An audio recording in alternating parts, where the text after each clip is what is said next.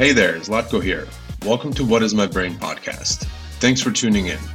I get the opportunity to chat with fellow founders and business operators about their journey and how they got to where they are now, where they are going, and how they're going to get there. I'm planning on bringing guests and touching on topics such as running multiple businesses, executing ideas, and just spitballing about random topics and current events. It's a casual conversation, and that will hopefully bring value to anyone that decides to listen. I hope you enjoy it. Thanks for tuning in.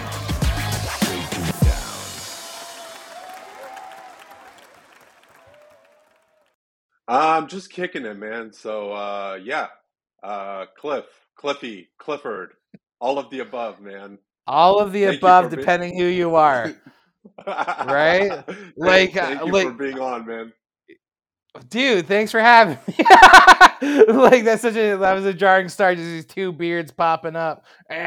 No, good. Thank you so much for having me. When I met you and saw that you had a podcast, I was like, bro, we got a podcast. It's going to be a good time.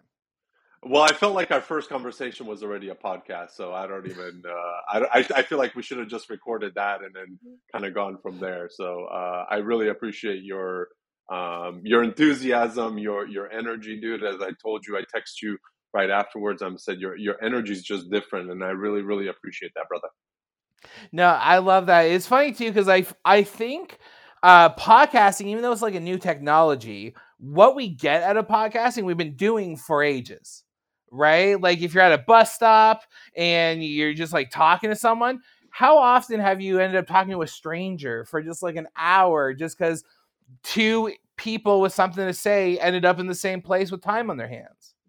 Exactly, man. You And know? I think it's always interesting. I'm always a big. My girlfriend always says this to me. She's like, "You literally talk to everybody." I'm like, I talk to so many strangers, like just saying like hi and just asking questions and different things like that. So always a nice way to connect with people. And then when people are kind of reciprocal the same way back, and they're just like, "Hey, how you doing? What are you up to?" All that stuff. It's just brings such a great conversation and a different light to everything. So I really appreciate that, man. I actually have always held kind of like the long belief, like I'm very like people centered, however you want to just like describe what that means to you.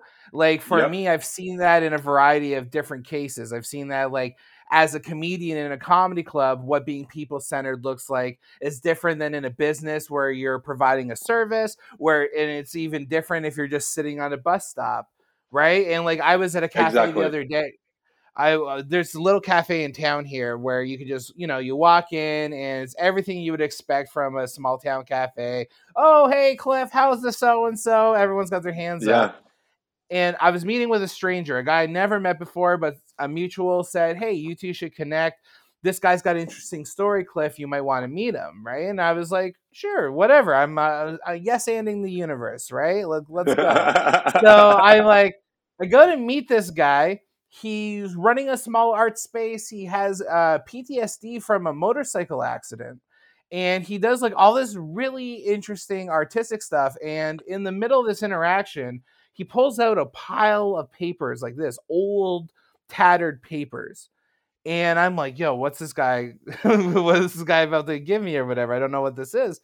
And it Yeah. was letters from the 1940s from his grandfather to his grandmother when he was at war.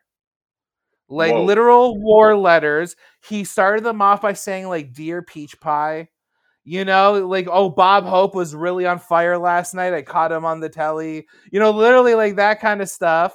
And this stranger is reading me the words of his grandfather to his grandmother out loud and starts reading me all these letters.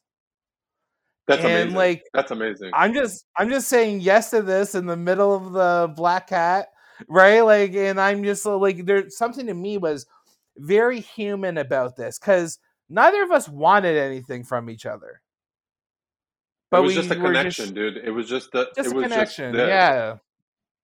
That's Just like, amazing. and I like the people that are like, I'm connecting you two. I don't know why. I just feel like y'all should be in the same room at the same time and see what happens.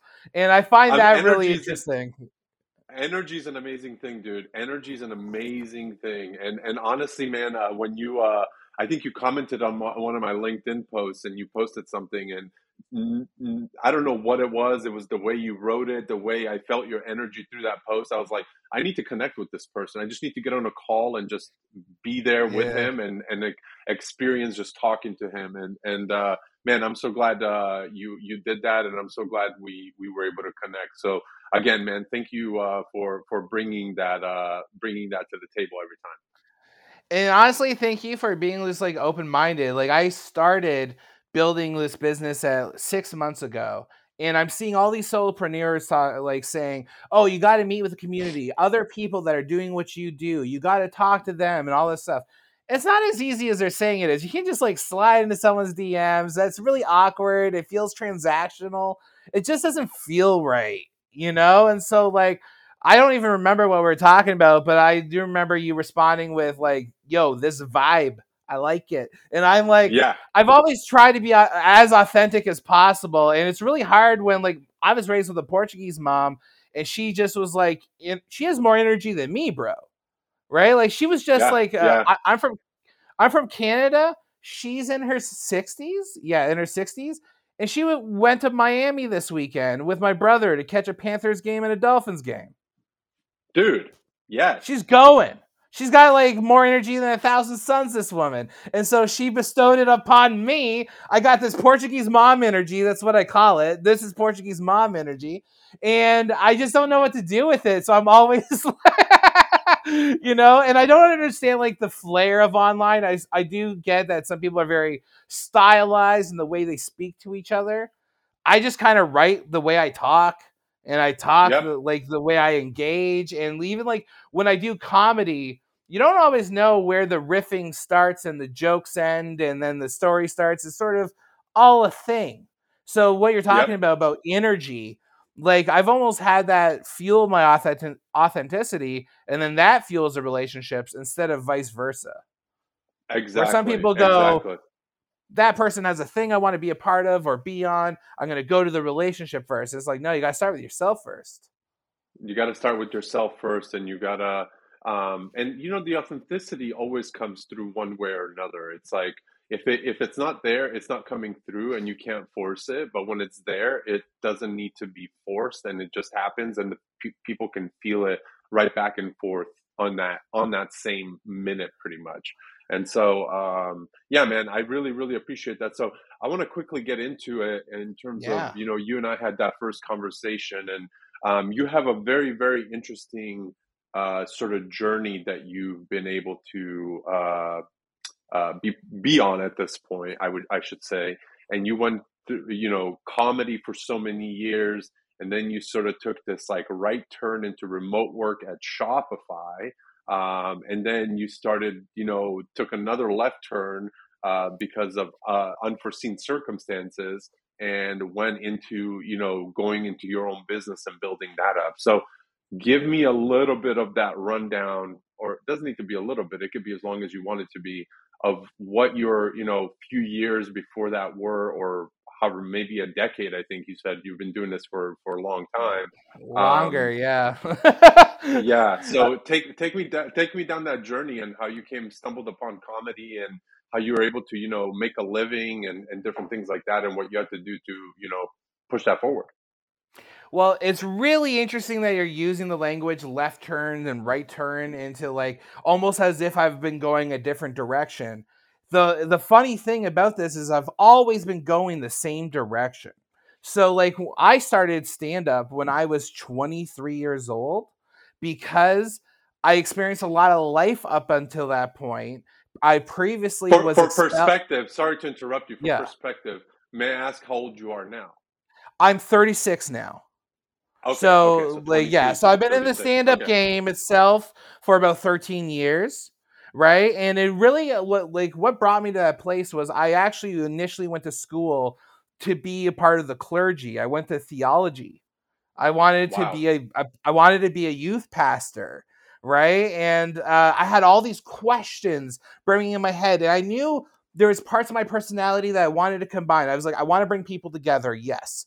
I want to do it in a way that's positive, yes, right? Like I started following these things, but then when I went to Bible college, well, even though I wasn't a comedian yet, the comedian inside me got myself expelled because I thought it'd be funny to go streaking, and they didn't. They didn't think it was as funny as I did. And they're like, you get out of here. And I got the boot. And funny enough, I talked my way back in. And that's where I met my first wife.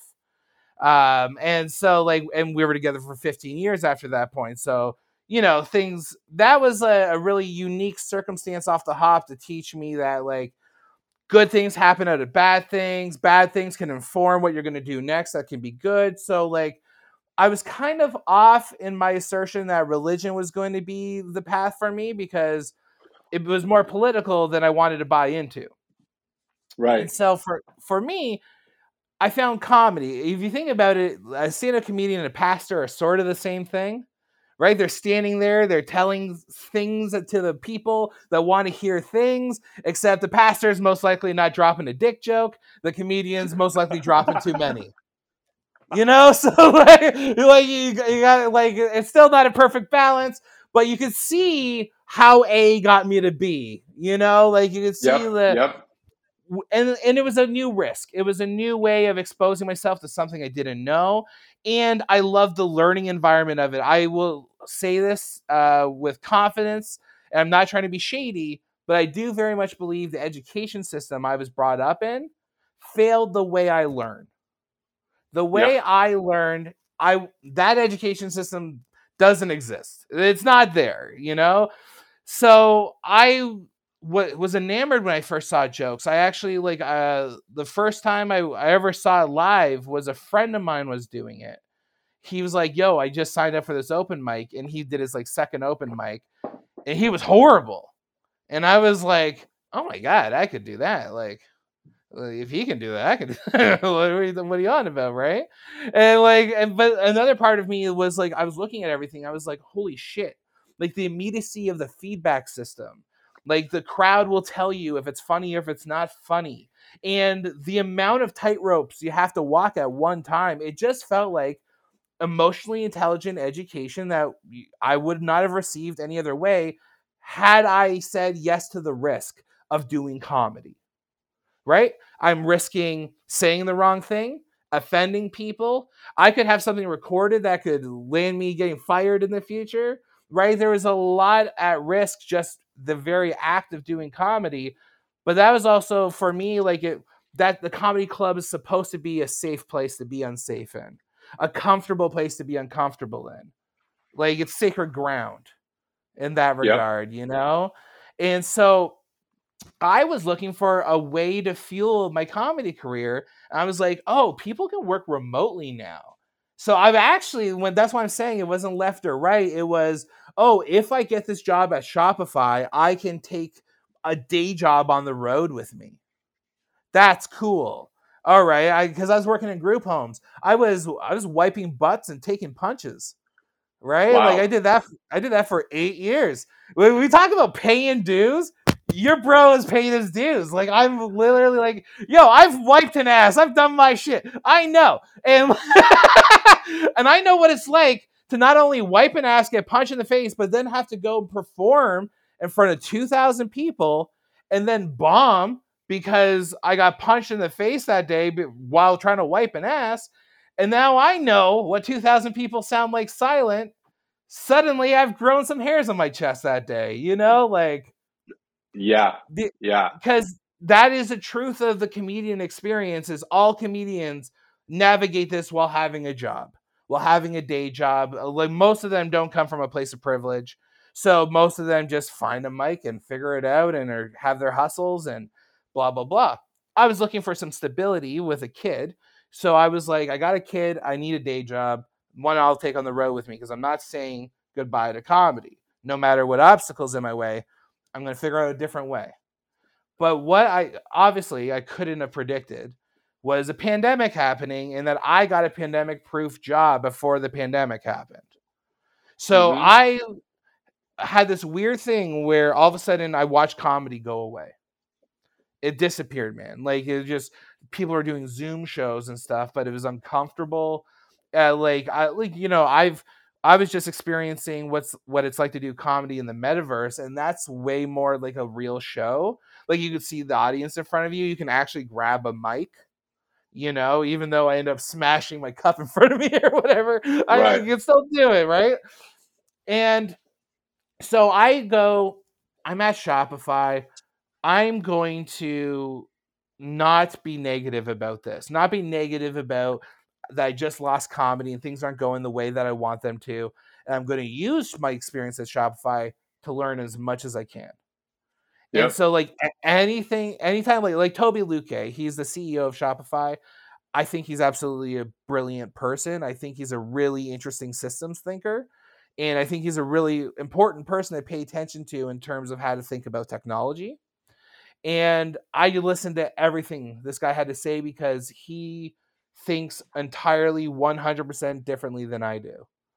Yep. If you put us in the same room, I don't even know if we could hold a conversation with each other. We're that different of human beings, like Something tells me that you'd be able to find some common ground with anybody, my man. Well, I would start off like, did you know I got fired? Where were you in that choice? He had nothing to do with it. But like, I'm putting the cart before the horse. We'll get there. But like, while at Shopify, I was learning everything from him and anything that was internal podcasts, internal documentation. If you are working for a company and you are working for builders, and especially a founder company, right, where the person's seen the entire story from beginning to now, like, pay attention. That person has more trial and error experience than you have, and that you will most likely have in this area. So, like, I was just like, I went back into student mode. I wanted to learn everything I could. And so even though I started in the mailroom in a support role, I was like, no, I'm going to try this jungle gym. I'm going to try to apply for jobs that typically people with bachelor's and master's degrees would get. I'm going to try to go for these positions.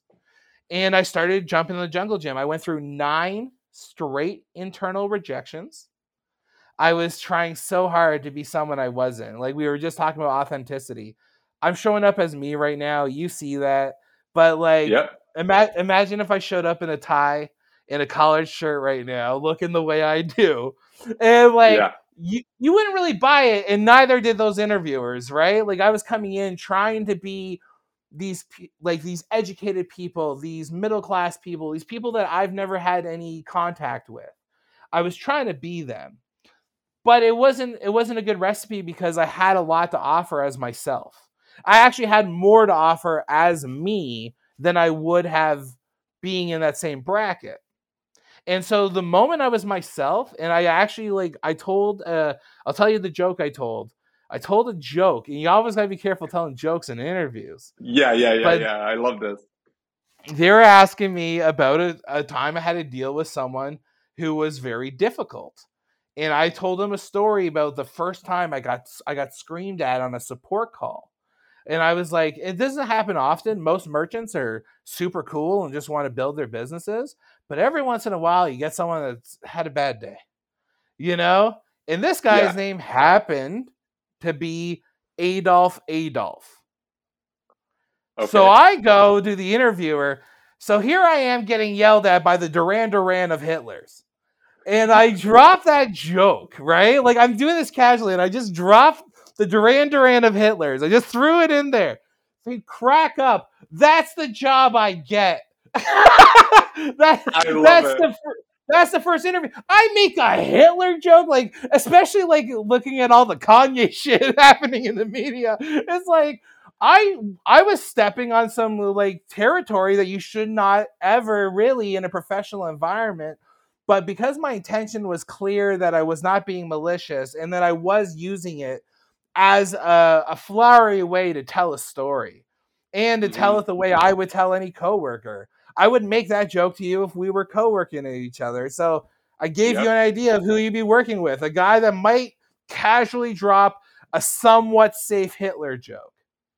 Bringing culture to the table, man. You're bringing culture to the table. Well, I'm also, for me, I was like, the whole idea of being comfortable with the uncomfortable. I would always go, hi, I'm uncomfortable. Like, I'm literally, I'm Mr. Uncomfortable. But even in stand-up, I used to be able to get away with things just with my demeanor. That other comics that looked really prim and proper wouldn't be able to get the same kind of buy-in just socially. Right. And so like these are things that I learned through stand-up of how to ingratiate someone to a more unpopular view or something like that. Like people talk about cancel culture, people talk about words you can and cannot say, and I just see education that hasn't been taught yet. I just see, well, Right. we haven't learned how to have these conversations, or we haven't learned how to use these words, or how to eliminate words without feeling like it's a threat on your free speech. Right? Like Right. there's a ton of words we don't say anymore. Right? Yeah. Like even like trolley. When do you have to say trolley? Right? We don't Right. take the trolley, we take the bus. You know what I'm saying? Right. Like we eliminate words all the time. But humans have a psychological learning curve, and the truth is that curve, all of us are on different points. Right? And so like you might be here, I might be here, blah blah blah, and we've seen divisions of, oh, everyone on this point, they've only gone to school and they're above, and everyone at this point hasn't gone to school and they're below. But then you get a company like Shopify that amalgamates both of us. You have people with master's degrees talking to people who maybe their highest education was being a barista at Starbucks. Yeah. Yep. Right? Yep. But that doesn't mean that being a barista at Starbucks wasn't an education. You know what I mean? In fact, a lot of the support at Shopify were people that used to be at Starbucks because of the customer service education on how to speak with people. So Mm-hmm. after the Hitler interview, even saying it like that so bad, but like, come on, you can see my intentions not to hurt. Yeah, of course, And of course.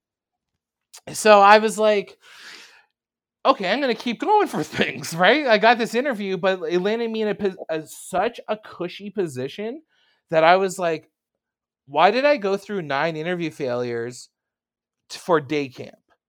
Like, is this what I strove for? Like, I was like, no, I wanted to be a part of a challenge. And that's when I learned about Shopify's fulfillment network, right? The startup within their company that they were building to compete with Amazon.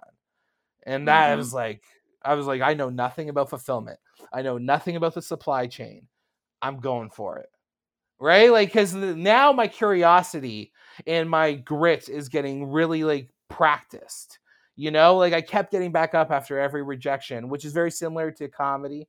You bomb all the time. That's how you learn, and you learn in 5-minute increments.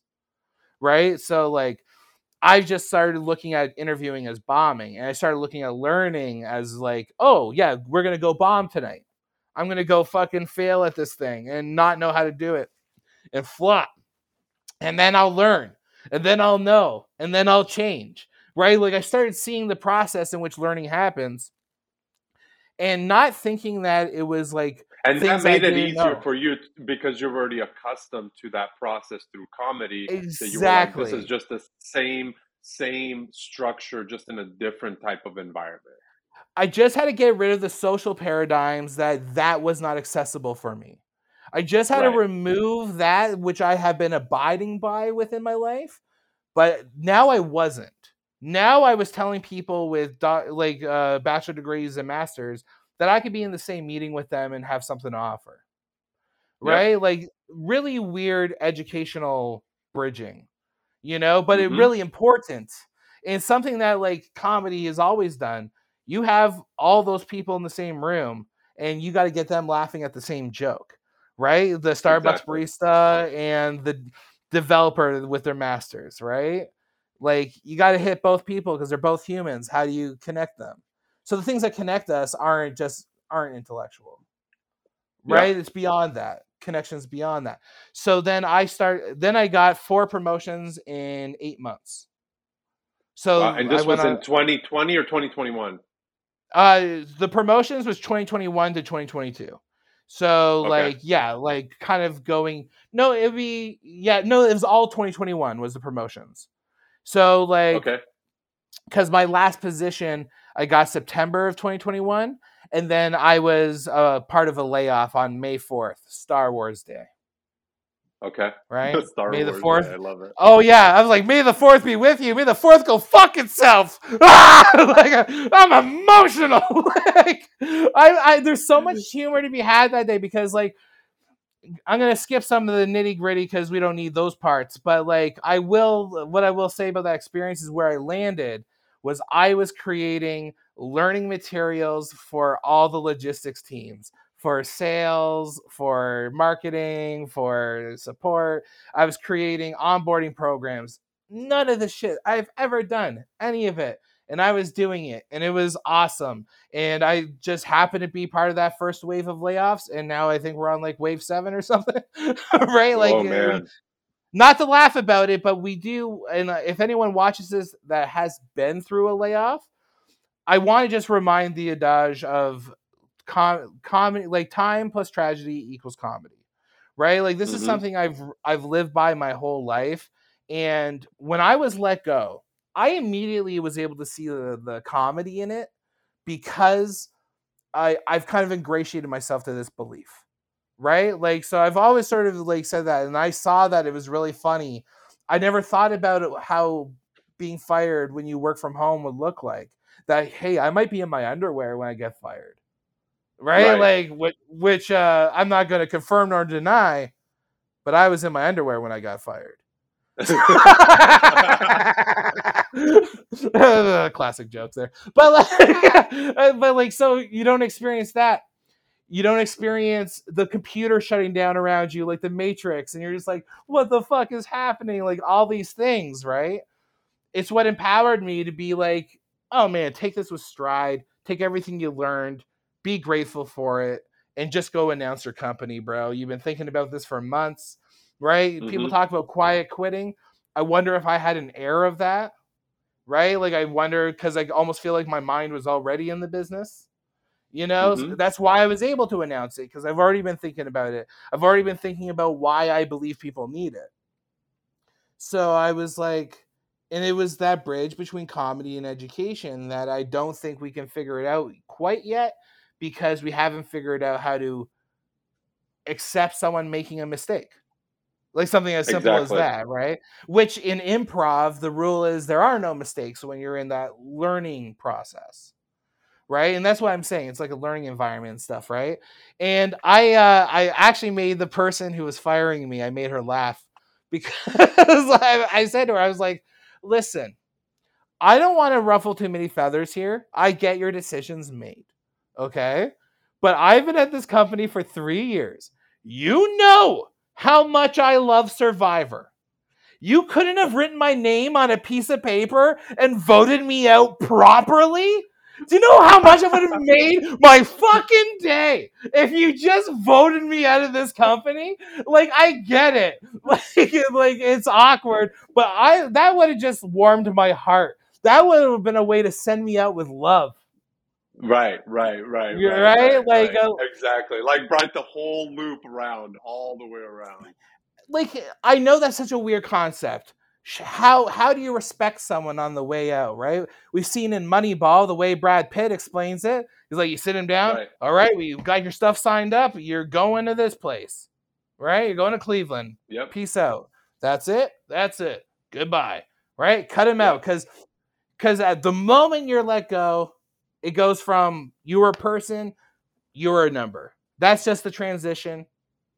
And you have to understand that it comes to it comes to addition and subtraction, right? You were there when things were getting added, and then when subtractions happened, you were a part of that subtraction.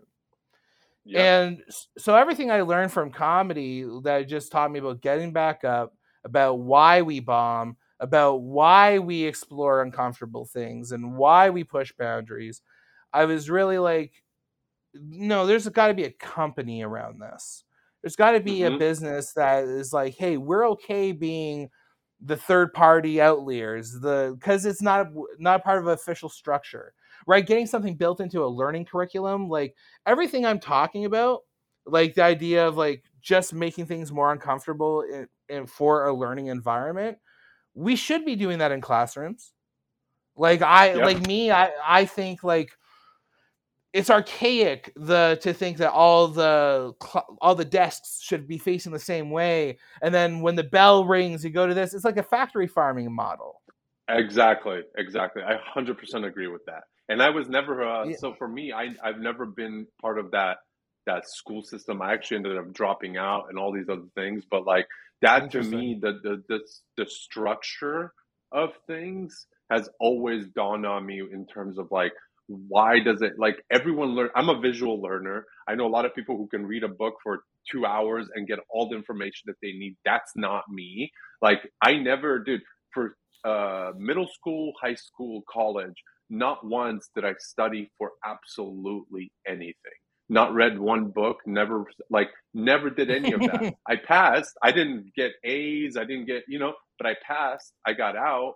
But college, I ended up just being, because that's when, you're an adult, technically. I just ended up saying, you know what, this is just not for me. And I went a completely different way. So I completely agree with the structure is not for everybody. And I think there is, and I don't know if you follow somebody like Gary Vee. He speaks on this a lot now about education and how he feels that like the best thing that parents can do right now is to let kids decide what they want to do rather than like push them to go to college and these different things, because Yes, all I the agree with that. resources and all the information that people need in order to survive and make a living and prosper it's all in front of us completely for free. Like you can get a whole education on like YouTube now if you really sit down and say, hey, I'm going to spend X amount of hours doing this, actually putting it to work, having a whiteboard, drawing things, like doing it in the way that it fits you, the way that you feel like you can learn.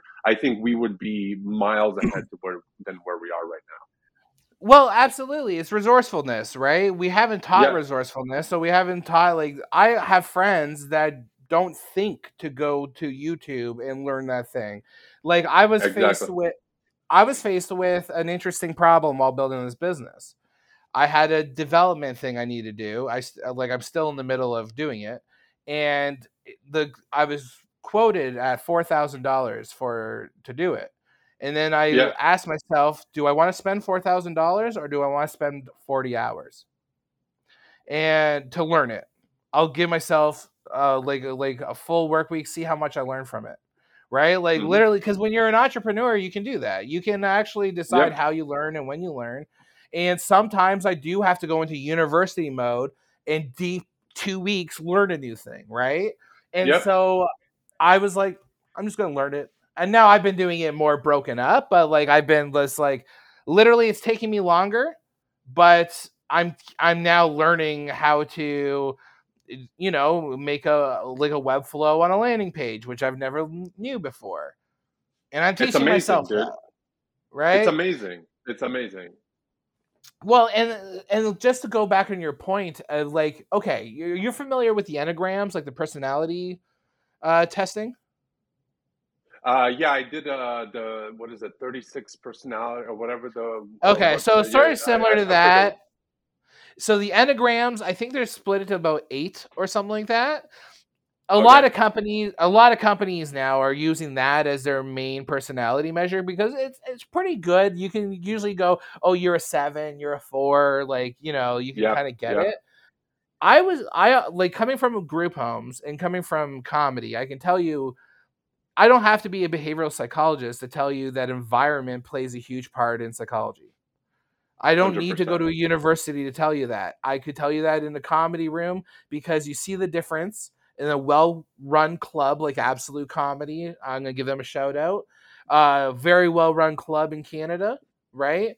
And you go from there to some bar with pool tables at the back and people not there for comedy and like loud dishes clanging. You see the difference in the environment, how it impacts comedy. Let's go to group homes. Right? Like someone with no furniture to someone with a room that feels like a home. They're going to have different results, right? So we take these idea of Enneagrams. What if a classroom had a physical environment built for Enneagrams, built for personality types, right? A big circle in the middle of the room for collaborator types, but then like maybe a tented off area with a more individual, isolated for reading and comfort for that kind of stuff. Like, and like, then when people grew up in the education system, they're like, oh, you were probably a 2 when you're in kindergarten, right? Yeah, but I became much more of a 4 in about grade 5, right? And like, all of a sudden, just by changing physical environments, right? oh, we can actually get more out of the individual learner because we're not trying to blanket solve this, right? Like, Exactly. oh, this education's for everyone. We're all learning arithmetic. Here's the thing. I see a reason to learn arithmetic. Clifford doesn't need to learn it, and not right now. So Exactly. Clifford needs to go learn something else. Actually, you should be putting Clifford towards leadership things and teaching him those things and let him lead activities and that kind of stuff. That's how you teach the Clifford, right? Exactly. Like, Exactly. It's kind of it falls into the same thing that's happening. I mean, even in business, or even and I hate politics and government and all that bullshit. In all honesty, I'm so like away from that world. But it's yeah. the same thing that happened with this whole like vaccine thing, right? Like going in and saying everybody needs to get the vaccine. And it's like, no, dude, there's a lot of people who are healthy out here that are taking care of themselves and that don't need it. Their body's gonna be just fine. Yes, there's some people who may need it. Like you cannot, what you said earlier, like about the blanket statement. The blanket statement, it literally, like, you cannot do it for almost anything. Like you cannot just throw a blanket and say this solves everyone's problems right now. No, it doesn't, dude. Like it never will. It's a band-aid solution, and not only is it a band-aid Exactly. solution, band-aids don't really work that well for really big cuts, right? Like, you're not Exactly. going to put a Exactly. band-aid on a gash. And we Exactly. have a lot of, like, the pandemic, what you're saying, that was a gash, right? Like, that wasn't a Yeah. little cut. That was a swoo. You're getting axed in the face with that one. And I want to lean into this a little bit, dude, because talking about the pandemic, talking about the vaccines is uncomfortable for people. So we do need to talk about how do we have conversations about it, right? And so I look at I'm sorry, I'm trying to fix this little thing in my ear. I'm like, I'm not fixing that. But like, I like it. it looked a little alfalfa sticking up. But like, okay, so I think what you're saying is correct in terms of you have a blanket solution, right? Like, you have a thing to put into a body to protect from a thing, but you have 80-year-old fat bodies, 30-year-old fit bodies, and you're saying this one thing connects to both, right? You can't say that like the circle is meant to fit in the triangle and the square. It just doesn't work in people's minds. And what happens? We get divided over how we have an opinion on this thing, and then it Exactly. actually divides us. Exactly. But exactly. I want to go back to when I mentioned that onboarding program that I built, right? I didn't build that alone. I built that with one other person. He was an anti-vaxxer, a very strongly opinionated anti-vaxxer. I got vaxxed twice because I wanted to do jokes and I couldn't do them live unless I was vaxxed. I looked at it. We weighed our options completely differently. I weighed it as I put Taco Bell in my face for breakfast. I do horrible things for my health constantly. This is yet another risk, but this risk lets me tell jokes. Exactly. That's where, but then he was like feeling really isolated. He couldn't talk about why he was so angry or why he was so upset. So in our conversations and in our building, not only did we talk about this and really connect and become really good friends, we built an incredible onboarding experience and we did it together. An anti-vaxxer and a vaxxer. What? They worked together as humans and did a cool thing, right? Yep. I understand that there was forces that were telling us to be divided, that were telling us that like we're on opposite sides of the fence. I didn't see that at all. I saw that as we were two people that had different reasons for why we were reacting to a thing. You know what I mean? And that that was personal, and he taught me a lot just working with him. Just of if you're always trying to be right, you're never going to connect to the person you're with. You know, you like, and honestly, I thought about this a lot. This happened to me around 2015. What's really the point of being right? Like, what is the point of being right? There's no right. Like, it's completely irrelevant if you're right or wrong. It's just all a learning process. I think of it like people that get a special pass that lets them go in front of the line. Right? Like they're like, Yeah, "Oh, which is I'm right. I'm bullshit. allowed." Exactly, right? But it's like, "I'm right. I'm allowed to do this. I'm right." Blah blah blah. Do I think? I don't think a lot of things are right. Actually, I think most things are wrong. Right?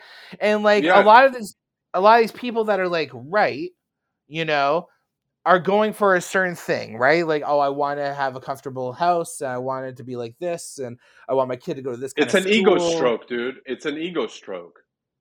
Well, it gives you a sense of safety, right? Because you're in the front of the line. People in the back of the line might not get to go on the ride, right? And so, like, it does give you a sense of position, status, right? Front of the line status as opposed to back of the line status. I look at it as like if you get so caught up in being right all the time, you're never going to see the beauty in being wrong. Exactly. You'll never Like there's learn because you're gonna always but feel like you have all the answers. but there's true beauty in the mistakes we make. Like that's why in improv we say there's no mistakes, because like you really are giving yourself to the moment and just going, we are making the choice to accept each other right now, which is not something people consciously do and say. We don't enter Exactly. meetings and go, we're all going to accept each other no matter what comes out of mouths in this meeting. Right. No, Right. no, we play a little game where we dance with our words, where we say things without saying them. Maybe we have a statement, but we say it in the form of a question, Yep. right? But like humans are very smart in how we can go in between the lines.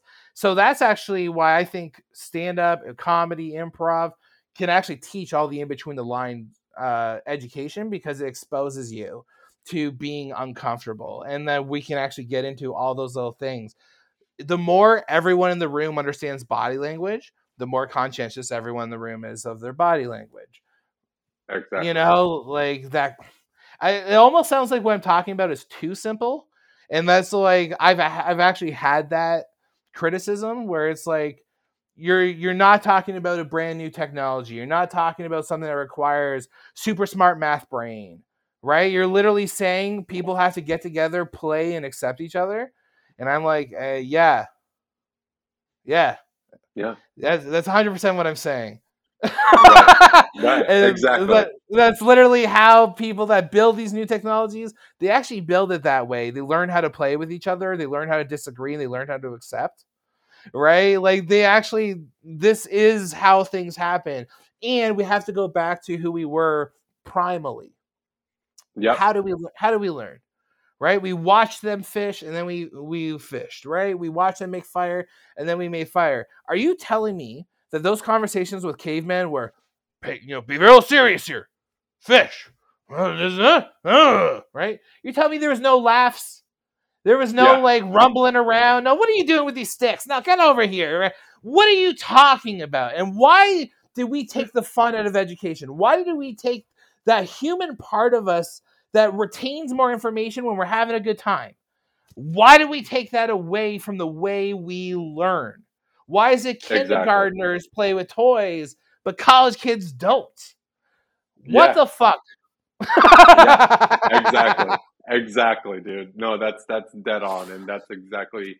I share those same exact sentiments, man, and I think it's things will need to change, and I think a lot of people will call for that change, especially with all the resources online and everything now, where they can do things on their own in their own way. So, but I want to kind of jump into like what in terms of your business and everything that you're building. Talk a little bit more about that and what you're where you're at right now and where you're hoping to take this thing, because I know last time we talked you had some definite like milestones and different things that you're looking Yeah. to hit and launch things and all that stuff, so I'd love to hear a little bit more about that and get that out there. Well, this is such a great time to have this conversation because we are on the eve of a milestone. So Yeah. just to give a super quick recap of like where we were and where we are now. It Okay. started when I was starting this. This is what was in my head. I know I'm going to do something with comedy and education. I don't know what that looks like. I'll probably have to start off doing live events. So I'm going to do what I know and kind of kick off a bar brand, an event bar brand, and just go from there. I just knew I needed to make the thing. I didn't know what it was going to be yet. And then I started experimenting. I started doing some live stuff, started talking to people, reaching out to, like, I would read something on the internet and then reach out to the person who wrote that, right? Anything that was like resonating with what I was trying to build. And then I quickly went from, oh, okay, I don't know what I'm doing, to I 100% know what I'm doing. So like, and what it was I had an event partner, and they weren't promoting the live events. This is something that anyone that's put on a show or anything like that will tell you that's common with venues. And if all the promotion's on you, it's a lot of sweat equity for very little return. Yeah. And so then I was like, okay, any events I do are going to be purely private. I can make that choice now. But then I was like, no, I'm going all in on the workshops. I'm going all in on the education piece. So even though it's called The Other Comedy Company, we're a learning and development company. That's 100% what we are, right? But we create workshops, gamify improv games, right? So we Okay. take these improv games and we attach them to deeper learning. So tomorrow, why I say we're on the eve of a milestone, is I'm filming my demo tomorrow. I've done some Oh, nice. R&D, experimentation in my living room with friends, all that kind of stuff. And now I actually have a group of 8 salespeople from an actual company, right? Wow. Like, and we're going to an innovation center. I got a filmmaker from Toronto. He's an old friend. I met him in the woods, and we are we are just doing this thing, right? We got 4 cameras. We're going to create the demo. We're going to show what the experience is. And what this experience is it's very prescriptive. So when I tell people, yeah, to make sense of it, corporate training through comedy, they think, oh, team building. They're going to do comedy. It's going to bring us together. And it's like, no. We're actually going to look at what your goals are as a team. And we're going to create games that go to the deeper concepts you need for your team. So I can use this demo as an example. Tomorrow, I have a sales team that they make a commission. They share commission. So the top salesperson and the lowest salesperson will make the same payout, right? Okay. So, like, what are the core concepts that you really need to like teach a team? Like, well, we need to learn how to work in unison, right? Like, really be like, how do you connect that? Now, there's a form of game in improvs called group mind. So we'll be doing some Okay. group mind games that get everyone into that state. But then we need to get into the conversation of personal responsibility, right? Like, how do you take personal responsibility if someone else is slacking, but you take 100% ownership over your spot? So then we have games that literally have us shifting weight to one another, right? Like Wow. that kind of thing. Yeah, we're taking traditional improv games, smashing it up, Frankensteining them, and connecting them to deeper learning. And that's our entire R&D, is doing that, right? And it's completely like, so each team that comes with us, we're taking a bunch of time to curate the entire experience. So it's like 2 hours entirely devoted to their goals, but disguised as comedy. I You love it. I know, love it. And how many of these do you do per team, for example?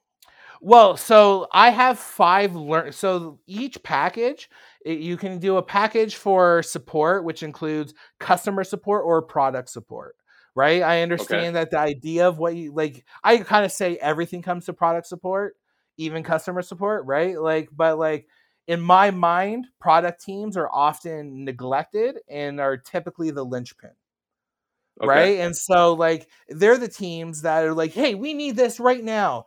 Okay, here you go. Here you go. Here you go. Ah, but there's 19 bugs of this thing that you delivered 4 weeks ago, right? That Yeah. shit, those teams, right? That they fall into that support category for us. And then we have sales, because obviously you need someone to sell the product, and then lead, right? You need your leadership team to be a little bit more involved. So what these comedy games, they might be really fun at the sales level, but they might be really challenging at the lead level. Where it's Hmm. like we actually like, let's look at it. a lead team that had to lay off 10% of their company, right? How do we reverse engineer mistakes? Would that even be applicable to what your situation was? And like, okay, what kind of games will we need for that? That's where we start getting like smashing it up. But no matter what package it is, you get a choice of one of 5 streams that like where we'll gear it towards what that stream is. So tomorrow they're doing the energy stream. They're a bit of a newer team, so they really just want to get physically moving, get like that team building really being prevalent. And this is like the first pepper if you're looking thinking of it like hot sauces. This is the mildest one, right? You go to the energy stream. Yeah. It's just fun. It's just you should sweat a little. We should be a little sweaty after tomorrow, and but then it goes up, right? So it goes what's the one I just said? Sorry. Energy. There we go. Energy, creativity, curiosity, confidence, trust. Trust is the hottest peppers. And that is not just for teams building trust, but teams that just lost trust with each other for whatever reason that need to rebuild trust, right? Teams that are like literally need to rebuild with each other. We got games for that, but they're very uncomfortable, right? But it goes into like us embracing that uncomfortability and being like, yeah, what does go into rebuilding trust and building games around that? So that way, like, honestly, everything I'm saying, I could write down. I could write down how to rebuild trust, but you're going to remember it and you're going to retain it differently when it's in play, when you're actually forced in the same biological system that like a comedian is put in when they're on stage, right? So you're immediately going to have your feedback systems going. Your fight and flight is going to be going, right? We actually need you in that state to really soak in this education. And so that's I would almost say that's why we haven't seen it brought to a science at this point, is because the way we learn about trust is very 2D. And you know what I mean? It's we have to go deeper. We have to go 3D. We have to go a little deeper. So yeah, I know that's a long-winded answer, and everyone is going to be like, you got to sum up your business quicker than that, bro. But this is where we are. We are in this learning stage. I'll figure out how to condense talking about the business. I'm sure I'll learn it as I go. But tomorrow we got a demo, and then I'm able to actually go to the people that want this product, that go, I want it, but what does it look like? I now can answer that question, right? There you go. And just to go back to Toby from Shopify, he always says the most important thing is the most important thing. Right. He always says that. And this demo is my most important thing. If I can't show a customer what this looks like, this will never happen. And everything that I want to accomplish with this company won't happen if I don't do this demo. Right. It's the most important thing. Right? I love it. And let me ask you really quickly. So when you guys start expanding this to, multiple teams and multiple companies and, getting the cycle going and all that stuff, are you building a pretty large team to like put this into play at different companies, or how are you approaching, like, I guess the real word here would be, I don't want to say scaling, but scaling, basically. No, absolutely. I have to. So, like, complete transparency. Like, it's me and freelance partners to a degree, right? Like people that can pop in when they can and that kind of thing. Right? Yeah. It's been a lot of like, people I've worked with before just kind of hopping in and help me out with one thing or another or that kind of thing. But the way the team will form, it'll be a core team that will kind of just like a leadership team.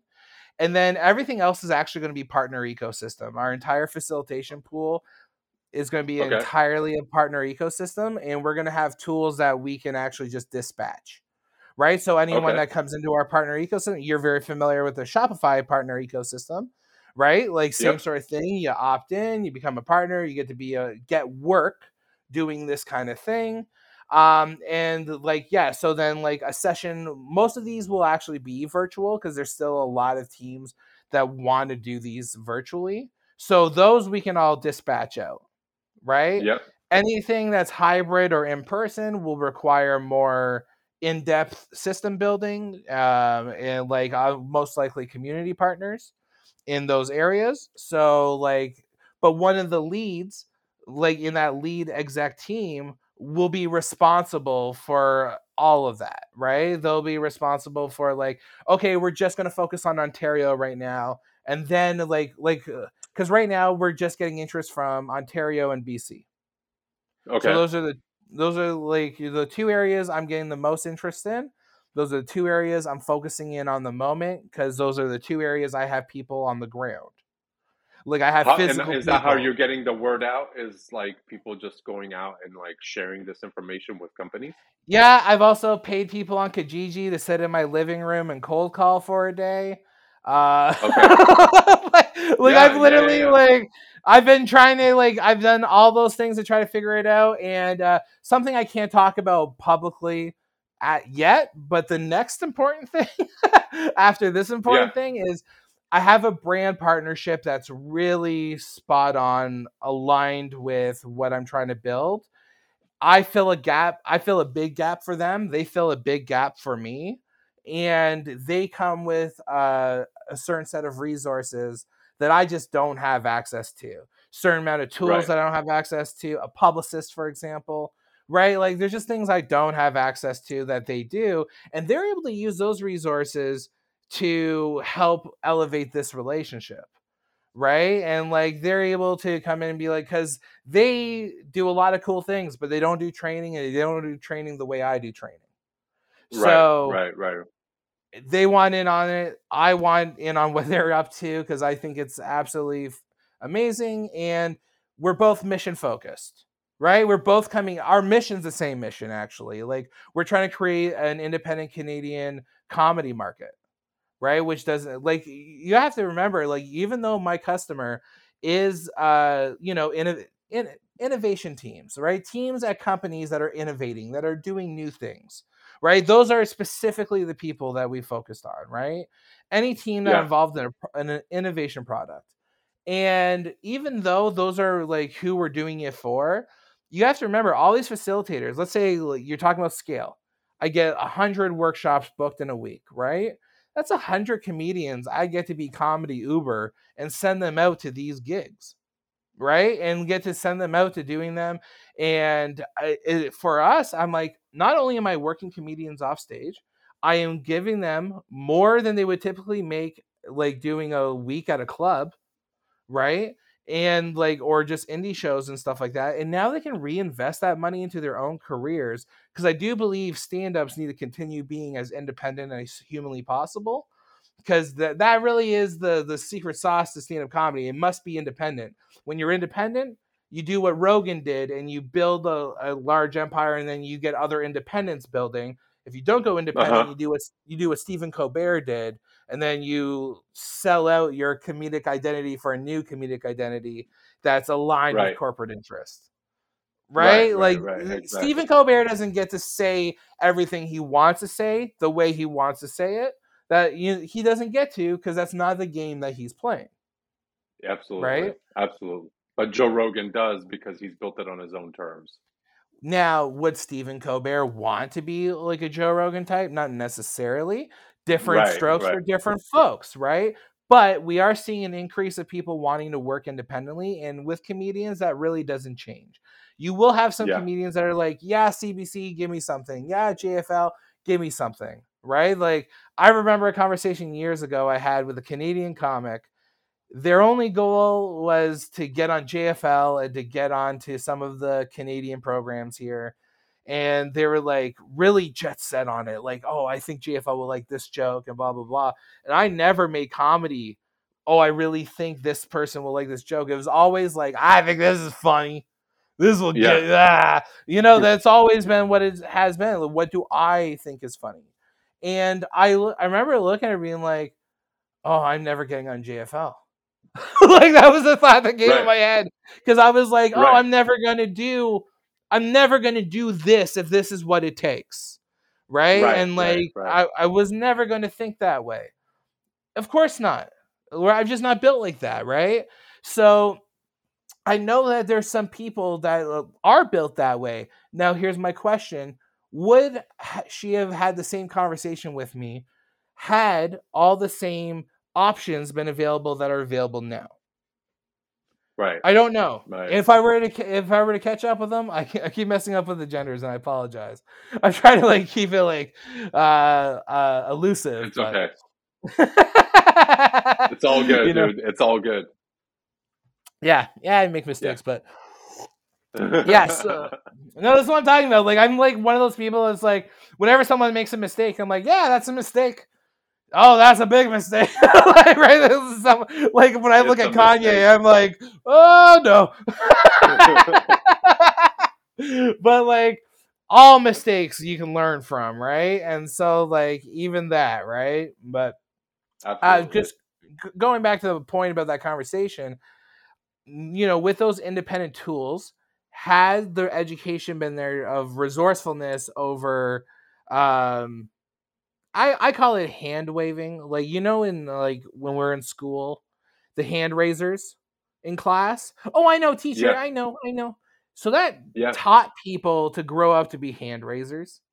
And and this person was like hand waving, right? Like, teacher, I know.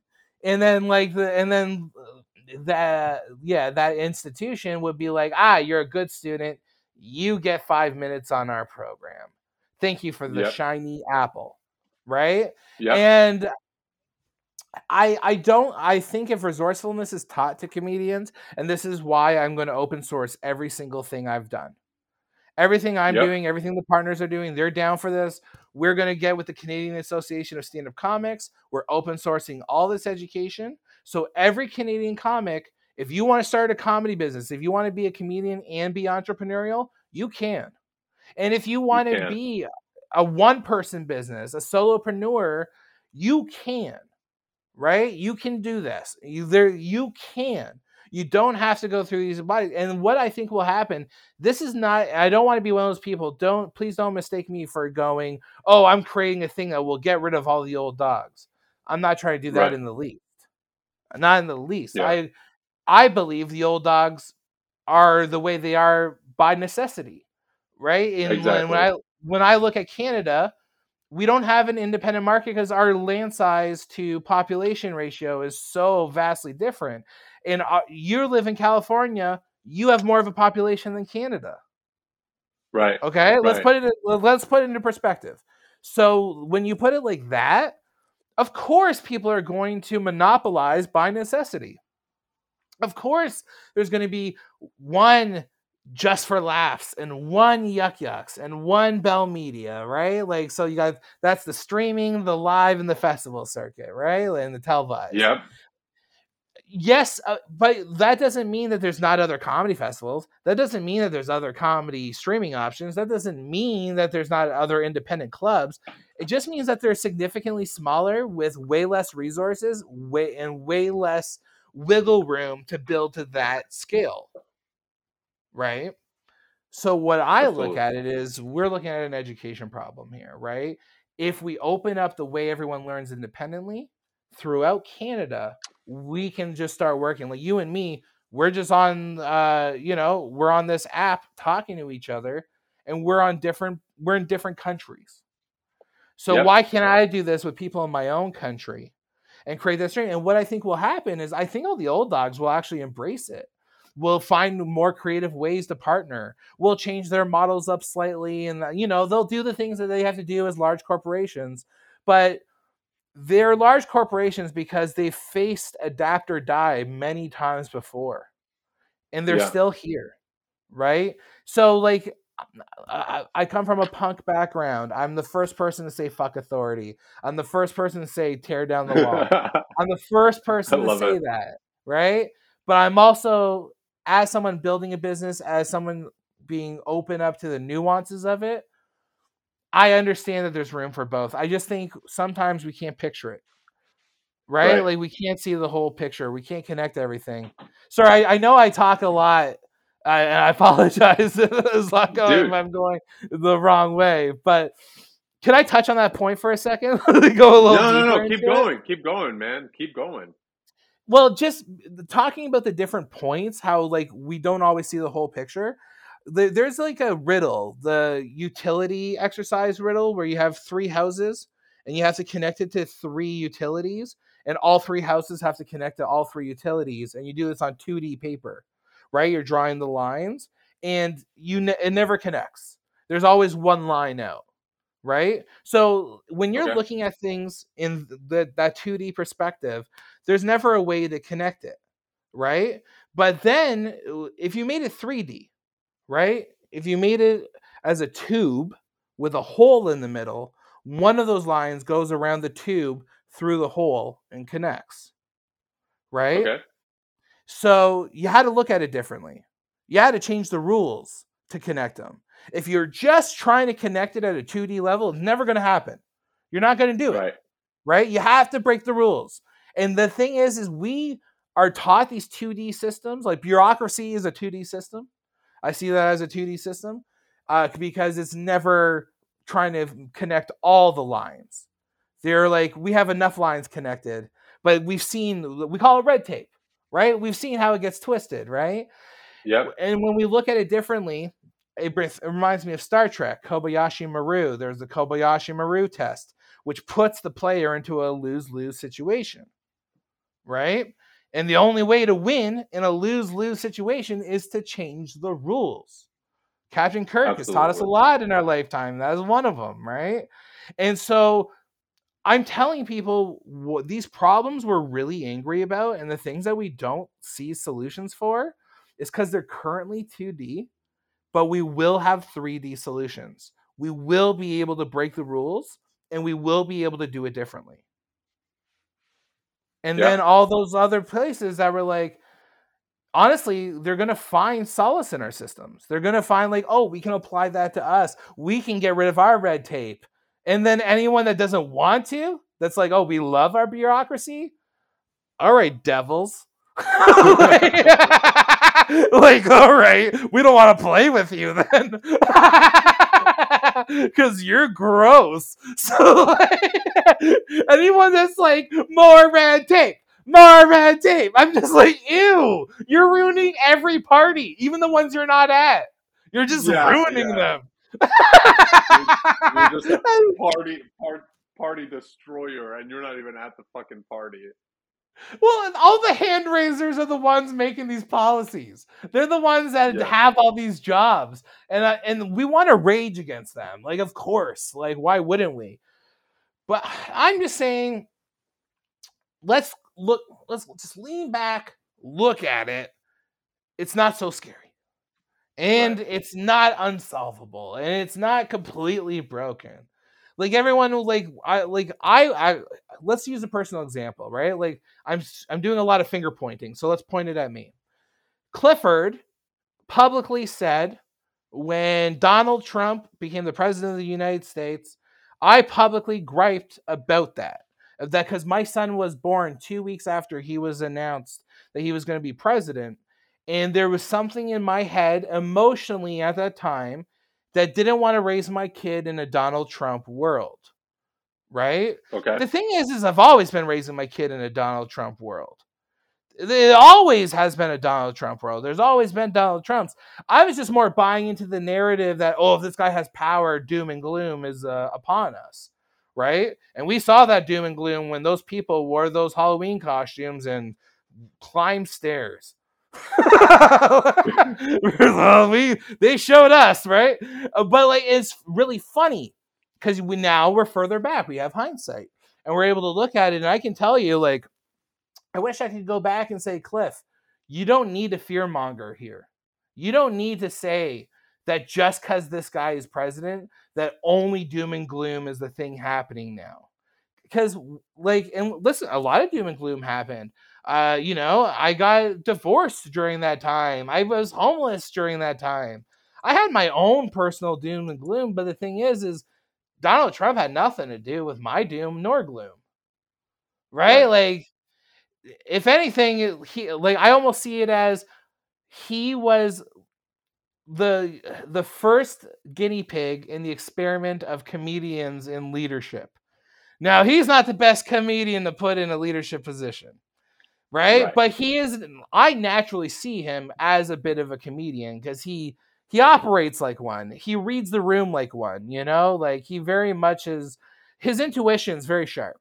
And so Right. like I look at that, I'm like, oh, now imagine one day you get the Barack Obama of comedians.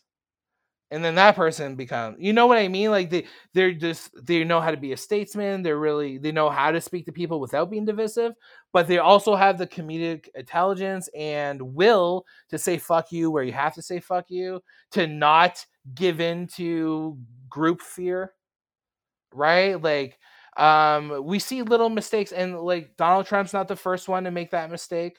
Biden's made that mistake too, right? Justin Trudeau has made that mistake. The leaders make these mistakes, and this is what I'm saying is the deeper we get into understanding concepts like uh duality, that like catch 22s exist.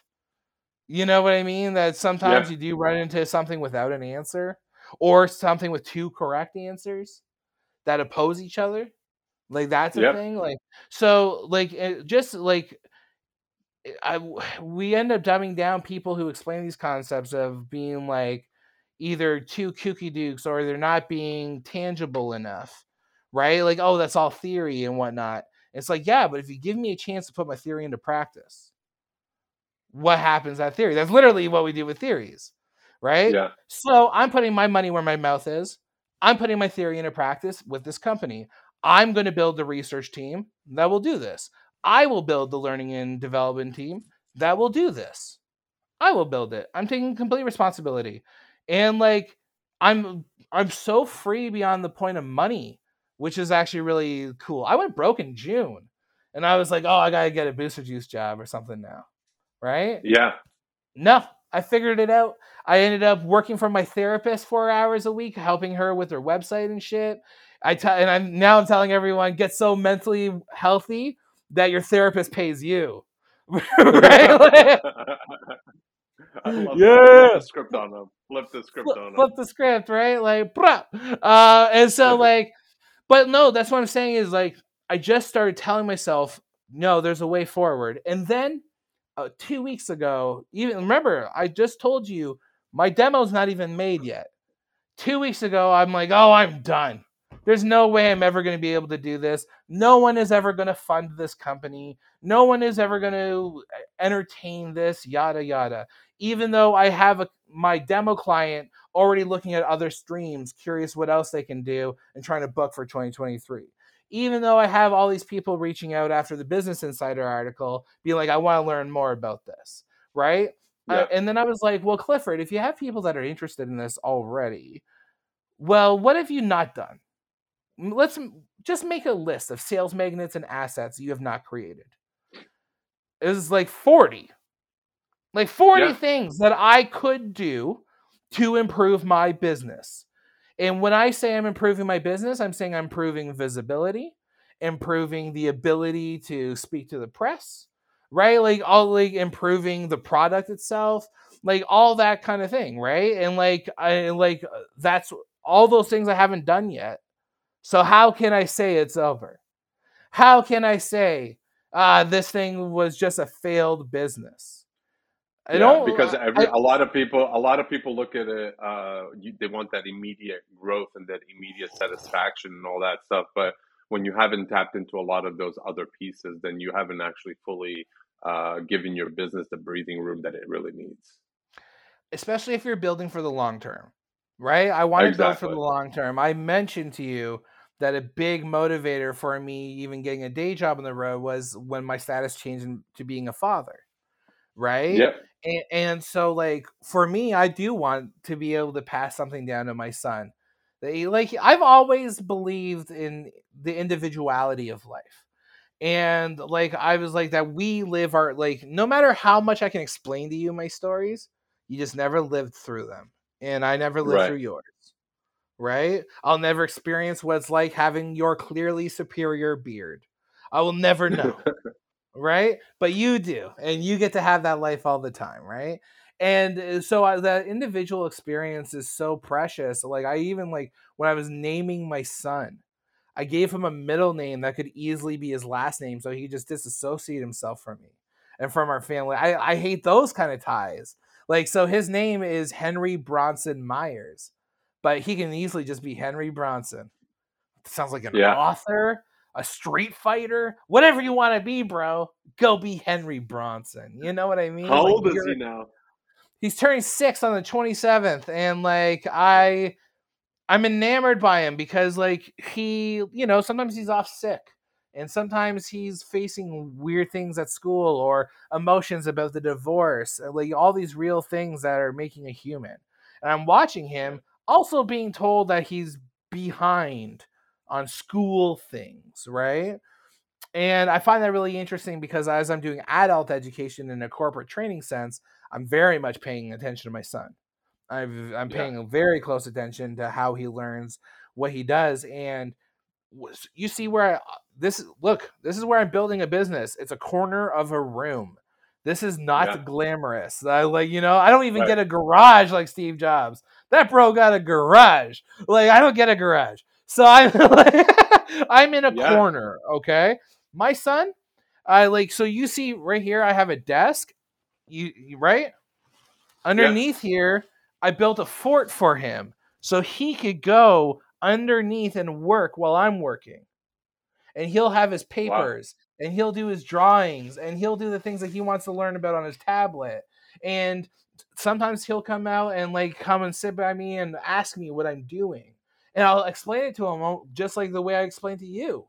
If you asked me what I was doing. And I'm just yes-anding his own curiosity when he's in those moments with me, right? And that kind of shit, I'm just saying, we do it with weight loss, right? Oh, if I get a gym membership, I'll lose the weight. No, you can just sweat where you are. You can stand up and sweat right now. You go on my Instagram, it's just me posting my workout times, right? Because I want the public accountability that I'm doing this, and you just see me sweating in my living room. Same thing with the business. I'm not waiting for the elements to be correct for me. I'm doing it with what I have. Exactly. There's nothing else. That's crucial. Well, I think it's hard. How do you teach that? Like, you've done enough. You've done way more businesses than I have. You've been in it way longer than I have, right? Like, how do you teach you work with what you have? Like, just that absolute resourcefulness. That's honestly, I'd say 80 to 90% of the stuff, the content, the stuff from my experience that I'm sharing with people on Twitter, LinkedIn, wherever else it is, my podcast, my newsletter, like wherever those outlets for me are, that's always been my thing because I built my business in my parents' house. I built my other business in a 600 square foot apartment in the middle of Koreatown, LA. Like, I didn't have an office. I never cared to have an office. I just said, I have a laptop and I have an internet connection, and that's all I need. That's absolutely all I need. It's funny. That's, I think, crucial for people to understand is like I look at things this way. Anything that you're saying that you don't have that you need in order to start, 90%, 95% of those things are just excuses to never start. They're just excuses 100%. to simply just say, hey, I don't have the perfect tool. I don't have this. You have a tool and you make that tool work for you however you need it to work. And this is where I would come in and say we have to recognize the learning curve of the person who doesn't understand that yet. That they can do it where they are, right? Because a lot of times, you have to unlearn something their family has taught them or their local community has taught them, right?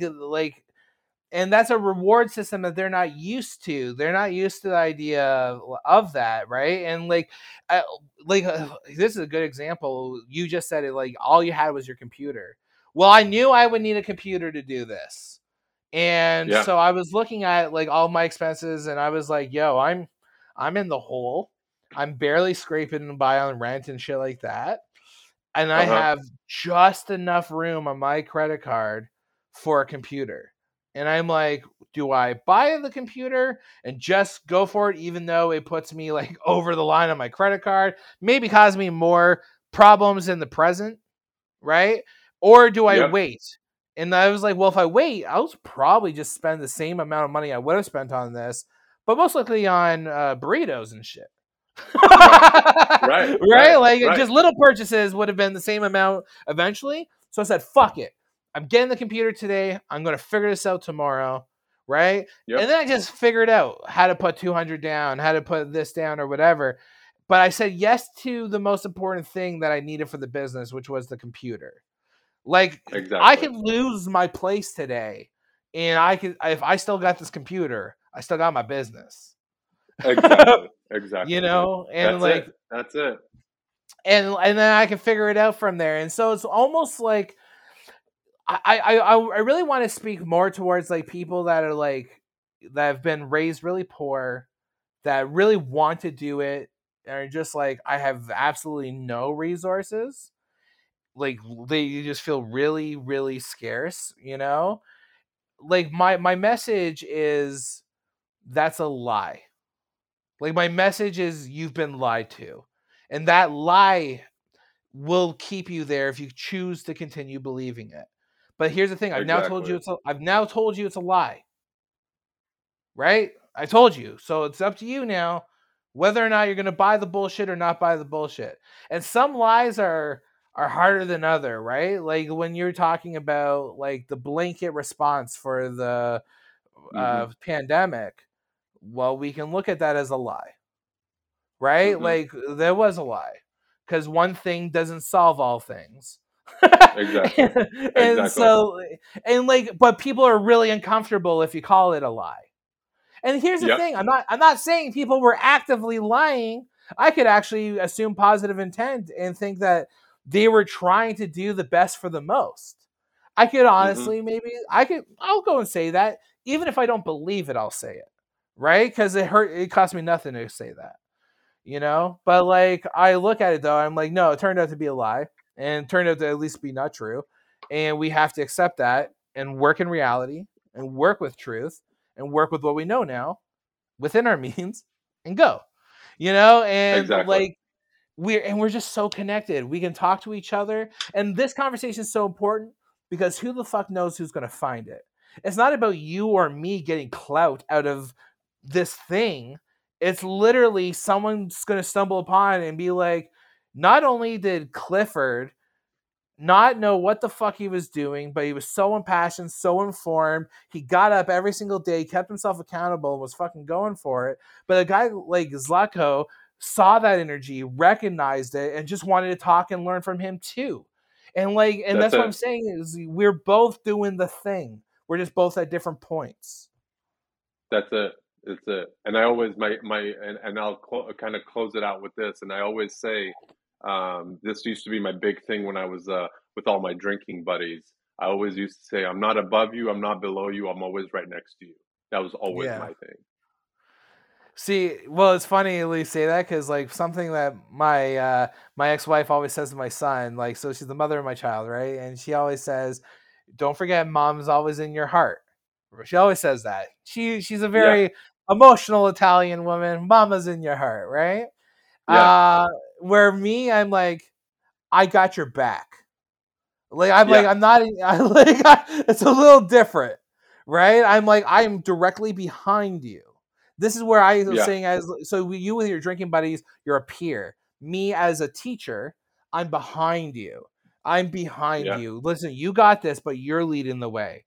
But if you fall back, I'm gonna catch you. I got you. Right. But I'm behind. I got your back. A little different, right? But I think the words we say and choose matter, and so I think it's really important to be beside us, and it's important, like when you're in a teacher mode, to be behind. Exactly. Well, man, this was an absolute pleasure. I can't believe it's already been an hour and a half almost. So I was like, when you're like, yeah, we're wrapping it up here, I'm like, don't we have 4 more hours of this? Like, I can keep going. We'll have to do another episode. I love it, man. No, thank you for sharing all that, and thank you for sharing all your wisdom, your insight, your journey, and what you've been through. And I think there's a lot to take away from here for people to understand that first and foremost, you don't need all these crazy things to get started. I think you just need a little bit of ambition, a little bit of curiosity, and a whole lot of well, I would say a whole lot of curiosity. Actually, that's probably the biggest I would piece say for me with everything that I do. You need to be overly curious, but I would say the thing that has to be 100% is your commitment. You cannot be 99.9. You cannot be 99.9, and if you're in, you're in. Yeah, and exactly. and then you got to commit to it. I've given myself a 20-year road, so I tell people if this thing ain't built by the time I'm 56, someone tap me out, pull me out of the ring. Right. Absolutely. Well, Cliff, thank you so much, man, for being on here. And I hope that I hope that everything goes well with your company. I love what you're doing. I love how you're reframing things, and I'm rooting for you, man. As always, I'm rooting for you, brother. I appreciate that, dude. And let me know how I can pass this around too. I want other people to hear this conversation. I think it's important for anyone building to hear it. So I really appreciate you giving me the time to just talk about it. Thank you so much. Absolutely. Anytime, brother. Cheers. All right.